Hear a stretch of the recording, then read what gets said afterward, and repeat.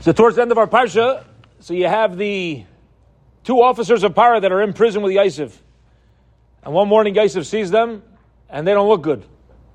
He says, why do your faces look bad? In other words, what's with the sour face? What's going on? So Rav Pam says, very simple idea, but worthwhile reminding ourselves about. He says there's a lesson to learn from this. If we were to wake up in an Egyptian prison one morning and notice two people in a bad mood, we would probably just stay away. It's a good idea not to interact. But Yosef, with his midas and his understanding, his savviness with people, cared enough.